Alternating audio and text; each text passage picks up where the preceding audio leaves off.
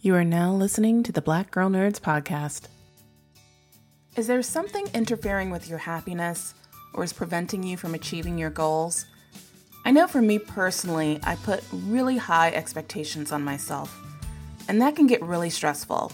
And many times it's kind of hard to talk to friends and family members about those things, and I need to speak to a professional. BetterHelp will assess your needs and match you with your own licensed professional therapist. You can start communicating in under 24 hours. It's not a crisis line, it's not self-help, it's professional counseling done securely online. There is a broad range of expertise in BetterHelp's counselor network, which may not be locally available in many areas. You'll get timely and thoughtful responses, plus you can schedule weekly video or phone sessions, so you won't ever have to sit in an uncomfortable waiting room as with traditional therapy. BetterHelp is committed to facilitating great therapeutic matches, so they make it easy and free to change counselors if needed. Visit betterhelp.com/BGN. That's better, H-E-L-P, and join over 500,000 people taking charge of their mental health. For Black Girl Nerds listeners, you can get 10% off your first month at betterhelp.com/BGN. That's better, HELP.com/BGN, and get 10% off your first month.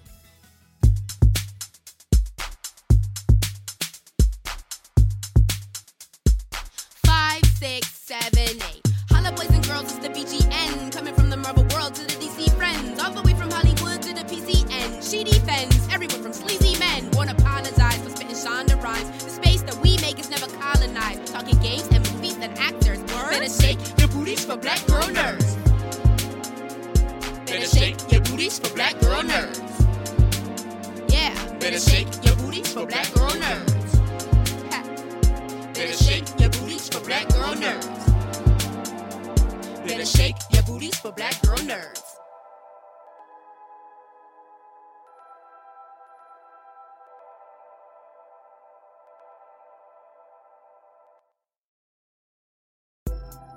In this episode of the Black Girl Nerds podcast, Sundance 2020 is right around the corner. So we are profiling Kamal Sinclair, who is the executive director of the Guild of Future Architects and consultant for the Sundance Institute. Kamal has spent years working internally at Sundance on the New Frontier Labs program before transitioning into her current role. Last year, she spearheaded the Institute's Future of Culture initiative. So she's going to talk to us and geek out about all of the great new future technology that Sundance is putting on this year and some of the great new Frontier Lab programs that are being offered to students that are going to be a part of the Sundance Institute for 2020. Take a listen. Thank you so much for taking the time to talk to Black Girl Nerds. Really appreciate it. For our listeners who may not be familiar, because I know that your work extends in a lot of areas, and you work with the Sundance Frontier Labs program, and I've heard of that before, and we've actually interviewed filmmakers that have programs affiliated with that. But can you kind of tell us what the Sundance Frontier Labs program is? Yes, thank you. But first of all, I just want to say thank you so much for inviting me to the program and talk to all the Black nerds out there, all the girls that are just part of the tribe that are kind of really impacting the future of culture in such phenomenal ways. So I'm really excited to be in conversation with you. So New Frontier is a program that the founder, chief curator, Shari Freelo, who's also a Black girl nerd, founded back in 2007. She's been with the festival as a programmer for the films at the festival for 2 decades. But in 2006, she started to see that culture was changing around storytelling with the kind of new access to producing moving image work. And she saw it not only in kind of the social media culture and the kind of YouTube starting and all of that, but she also saw it in the fine art world with artists working in interactive and digital work platforms and using different kinds of technology than the traditional works. And so she wanted to create space for that explosion of kind of new ways of making story, making image, and making culture. And she created this exhibition space that didn't just show off the whiz-bang gadgets of technology, but actually really created space for the artists and the storytellers that were doing the real meaning making with these technologies. And, you know, when I first came to Sundance to work for the program and to run the lab side, so there's two sides of Sundance in general. There's the festival side, which, you know, most people are aware of. And then there's this rich 40-year tradition with labs, which is about incubating phenomenal storytellers to create their stories and help them to bring it to fruition. So I got a chance to work with this community from the incubation side as they were bringing projects out into the world and into festival. But when I remember my first kind of week on the job, and my boss, Michelle Satter, who helped to found the entire Sundance Institute, was Robert Redford back in the day, she said, your job is to find artists that make meaning. And I, for the, maybe 2 or 3 years, didn't even understand really what she was talking about. I was like, of course, artists that are doing meaningful work, they're doing work about, you know, race, gender, identity, and they're doing work about, you know, immigration or this or that, you know.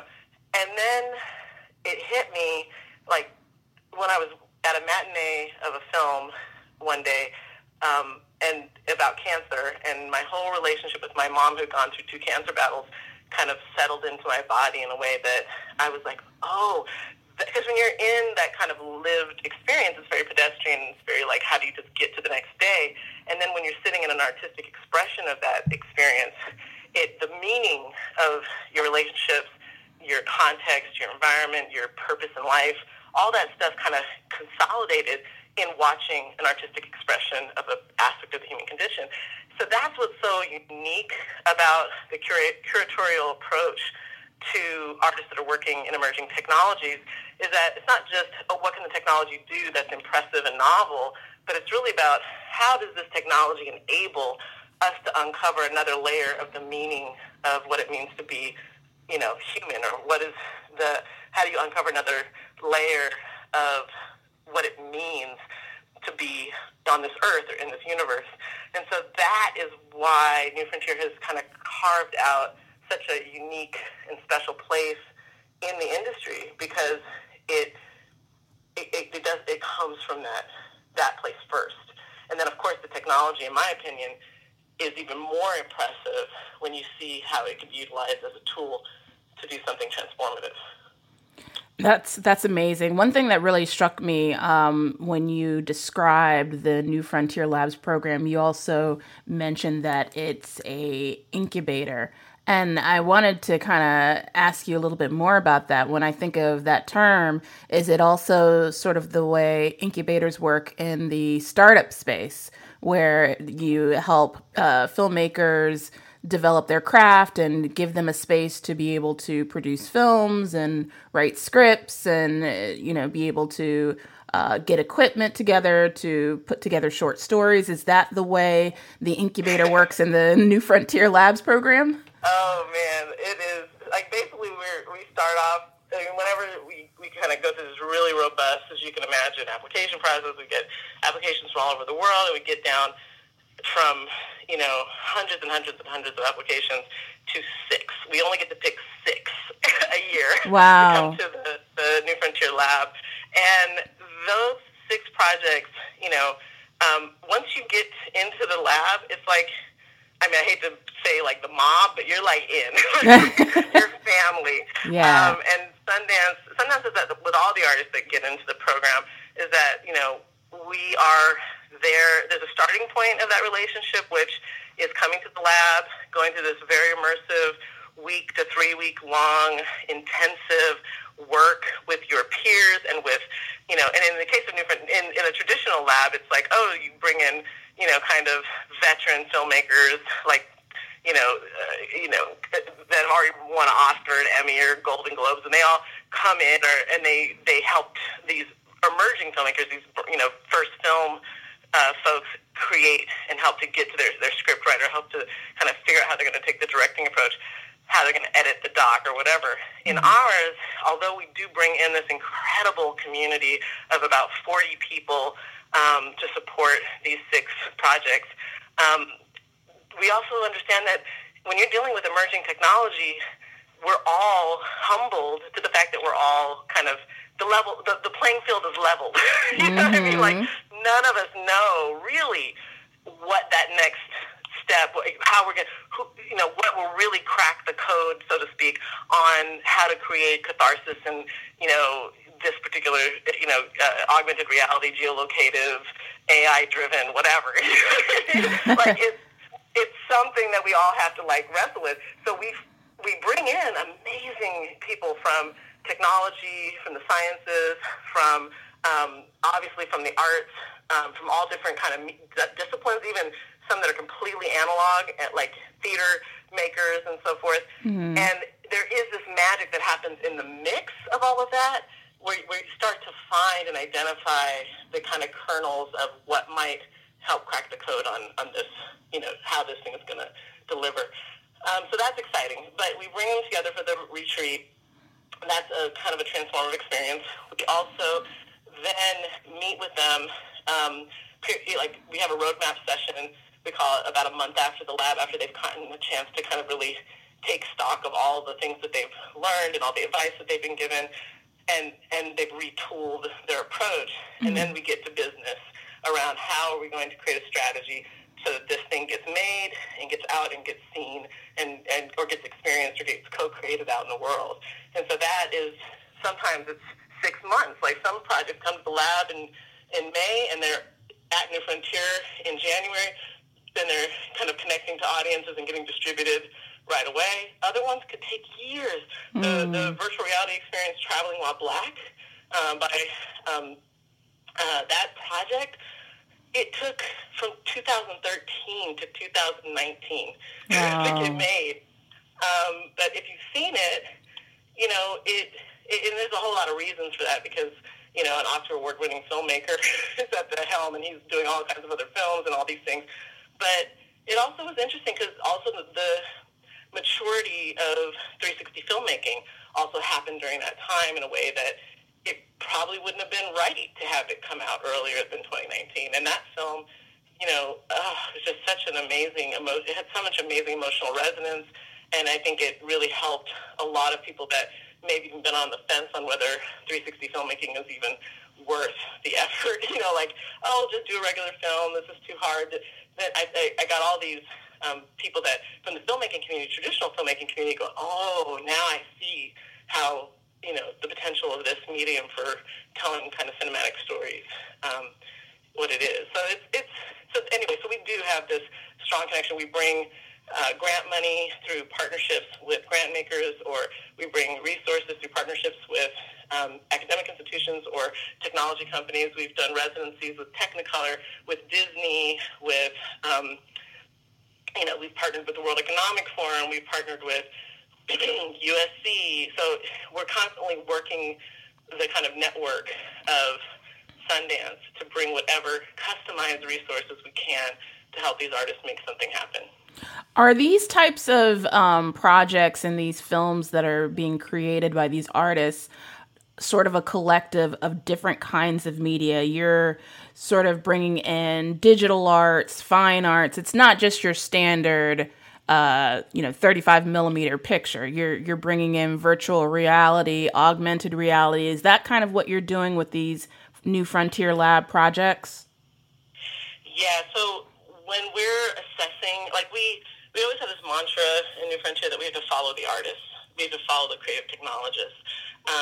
It's not about us being prescriptive about, oh, look, we just figured out this new, way to do natural language processing with AI through, home AI systems. And it's not like we're looking at the kind of technology innovation and saying, okay, let's convince artists to use this for storytelling. We are following the the incredible curiosity and innovative work happening in the creative community.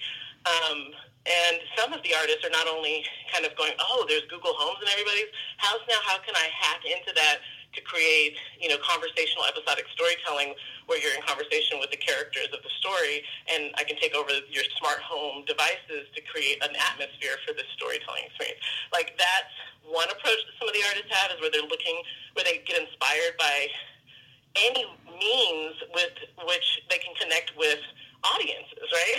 Like, people don't just go to the movie theater anymore. They're connecting through these kinds of devices. So that's one way that some of the artists come into it.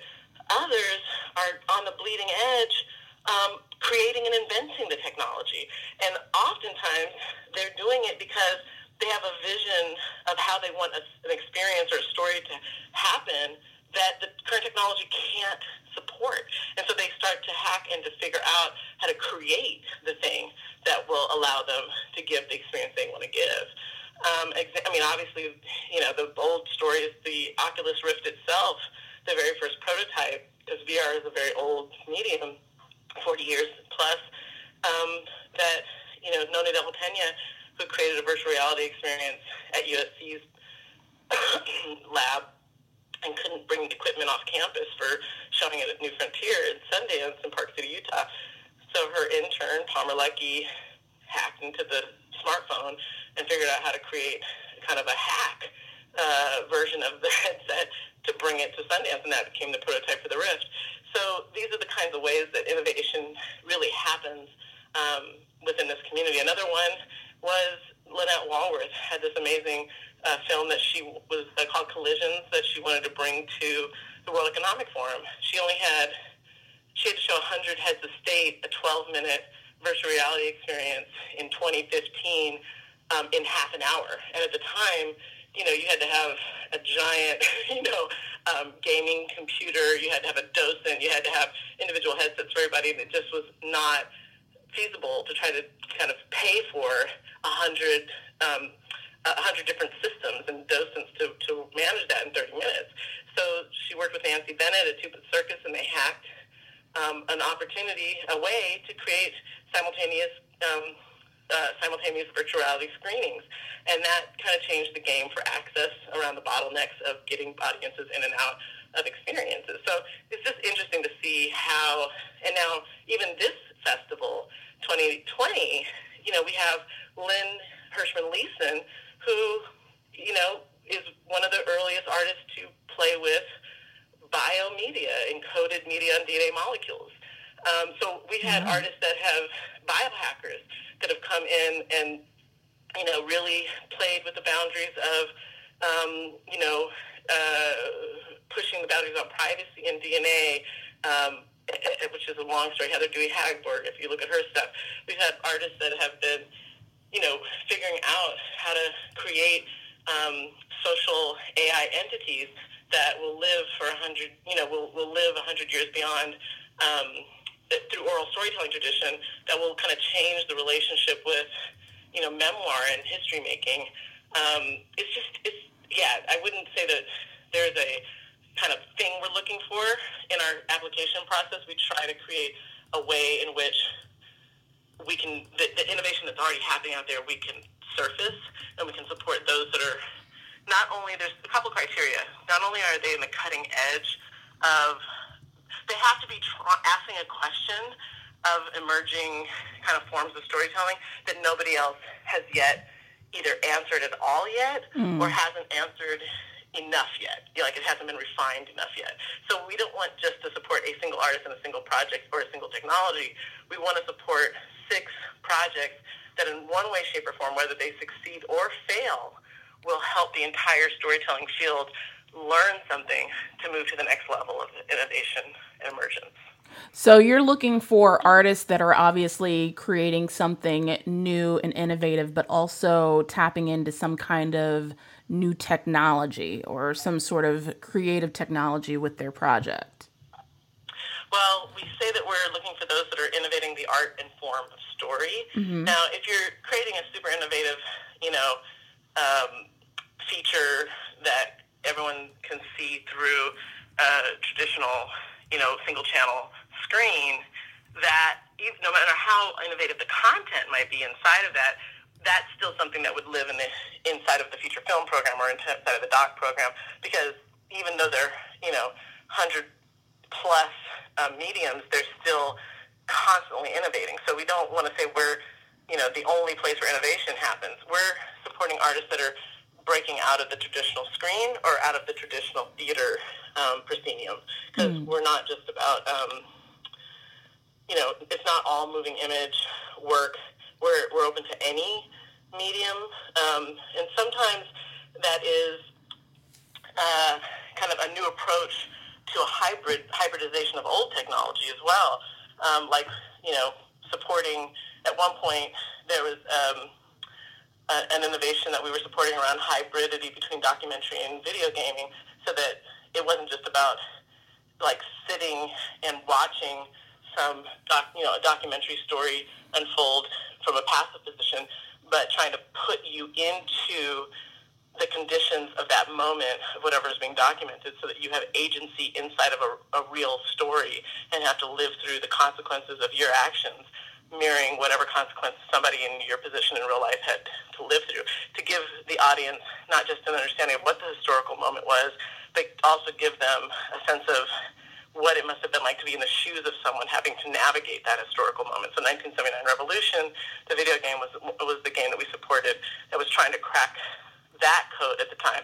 But they were using Unity, and they were doing it on tablets and PCs and gaming consoles. So it wasn't new technology, but it was a way of trying to understand how to use gaming technology and the agency that gaming genre and format and discipline does to crack a new thing into documentary storytelling. Right.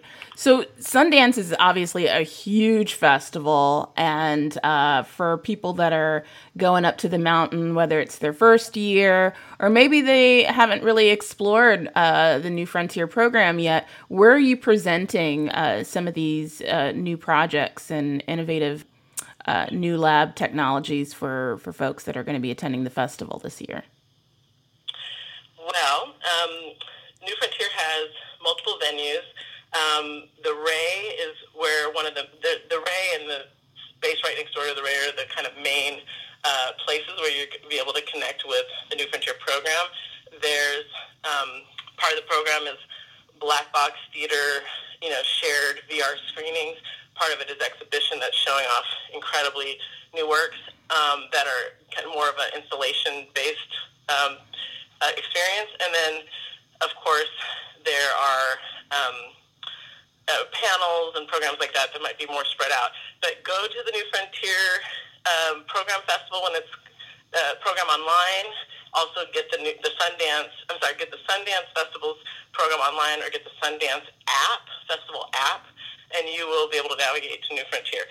I will recommend that to get into the program, the tickets sell out very, very fast. So if you're buying the tickets online when they become available in January, I would be there as soon as they drop. I don't know the day and the time, but if you go online, you'll find it. They sell out quick, so we don't want you to miss out. Yeah, which is pretty typical of Sundance tickets in general. So what are you excited to see at Sundance this year? I can imagine you already have a huge, busy schedule anyway, tackling all of this, but what are you excited to catch while you have some free time in between all of what you've got going on? Well, definitely at New Frontier, there's some projects. So I was the director of the New Frontier Lab programs for 7 years, and in April was my last day in that role, and now Ruthie Doyle is leading the program, and I am working on, as the executive director of a new nonprofit called the Guild of Future Architects, which is basically taking a lot of the learning that I had when I was at Sundance around needing to bust the silos between art, science, and technology for navigating, exponential technology. So we support, we incubate collaborations among intersectional, people that are from these different disciplines to imagine and prototype bold ideas about the future. What's the future of food? What's the future of criminal justice? What is the future of ethical AI? Like, these are the kinds of things that the collectives that we support are working on. And a lot of that passion to support that thinking came because I saw the incredible rich opportunity at the intersection of art, science, and technology that I got to be a part of through the New Frontier community. So I'm coming for the first time in 7 years, not as staff, but as someone who gets to just enjoy the festival. Oh, nice. I am going to be helping with a panel, and I've got a couple panels that I'm producing and moderating, so that'll be exciting. But before I left, the last lab that we had that I got a chance to be part of creating, there were some of the projects that came to that are now coming to the festival. So I cannot wait to see what they look like, gone from the incubation phase to now presentation phase. And one of them is Chomsky versus Chomsky. This is a really interesting project from Sandra Rodriguez out of MIT. She is created, Noam Chomsky is one of the most digitized people in history. Mm-hmm. She got access to all of this data about him from all different kinds of data points and media formats, and was able to use or to develop a system to create an AI version of Chomsky based on all that data. And then she's also working with Chomsky himself, and through volumetric capture has also captured him as he is today. And so you're going to see this kind of tension between the AI-generated version of Chomsky and something that's more representative of his ideas and his thoughts today through volumetric capture. And you're going to have this experience of, how well does it hold up to see an AI-generated version of yourself, which, as we've developed so much data in our lives, and as we, in the future, our historians, our ancestors, our progeny, they're going to be using AI-generated analysis of who we are and use that as a lens to understand who we are. So we kind of get a glimpse from this project of how the future of kind of history might be and how well does it stand up. So it's pretty interesting, that Chomsky versus Chomsky piece. I'm also super excited to see Breathe. This is by a gentleman, Diego, who we supported through a residency with Johns Hopkins. This piece uses augmented reality in a really profound way to allow you to understand, in relationship to, biometric devices on your body, how your own breath is part of the kind of ecosystem. So you get to see the way in which you're breathing in real time is working in the room, is working in coordination with an augmented reality tree that's breathing out oxygen and breathing in your carbon dioxide. And then it goes and it keeps scaling up until you see from a global perspective how your breath is interconnected to the entire ecosystem of air around the world. So that's a beautiful piece. I'm excited about, Lynn Hirschman-Leeson's work, where she's, taken, decades of diary, video diaries that she's created and embedded them on DNA. And we're going to get to see how DNA media, that's just a phenomenal thing, that not only can we store media on DNA, but we also know from Caltech about a year and a half ago, 2 years ago, that they're able to create simple artificial intelligences through DNA molecules, and creating that through the kind of coding that we can do with DNA manipulation. So that is opening up a whole other realm of the potential of media and storytelling. So I'm excited to hear what she has to say about that project. Living Distance, another project out of MIT. These artists are also engineers that have been working with Blue Origin, the Jeff Bezos rocket, basically sending materials into space and into close orbit. And this is an incredibly beautiful poetic piece where the artist has sent her own her wisdom tooth up into space and created the first robotic choreography with a piece of her kind of human organic material that's gone up. And it's really kind of, there's a multiple levels of the experience that you'll have. You'll get to see the documentation of this robot choreography that she has her tooth embedded in, that went up with the Blue Origin. You're going to see a virtual reality kind of full body haptics, kind of poetic relationship of her as being a Chinese woman, her perspective on the cosmology of space and kind of human existence. So that is a pretty far out project, really one of the more ambitious ones in terms of bringing in, our relationship to the universe and to space travel. It's a pretty wild and wonderful exhibition, as it always is, and I can't wait to see the things that I have no idea about, because Shari is a genius curator.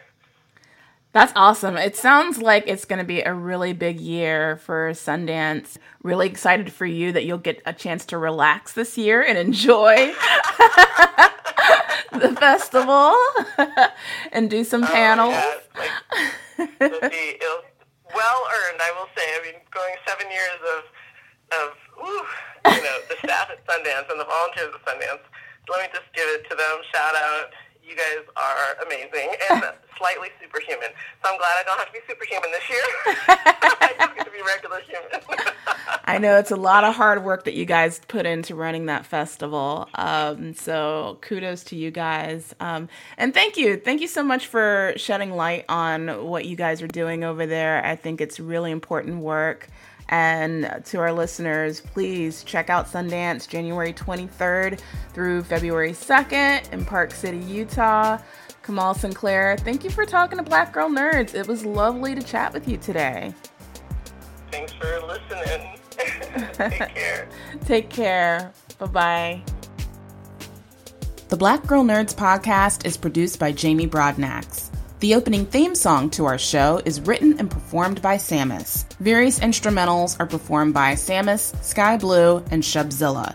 You can find various episodes of the Black Girl Nerds podcast on iTunes, Stitcher, SoundCloud, Audio Boom, Google Play Music, and Spotify.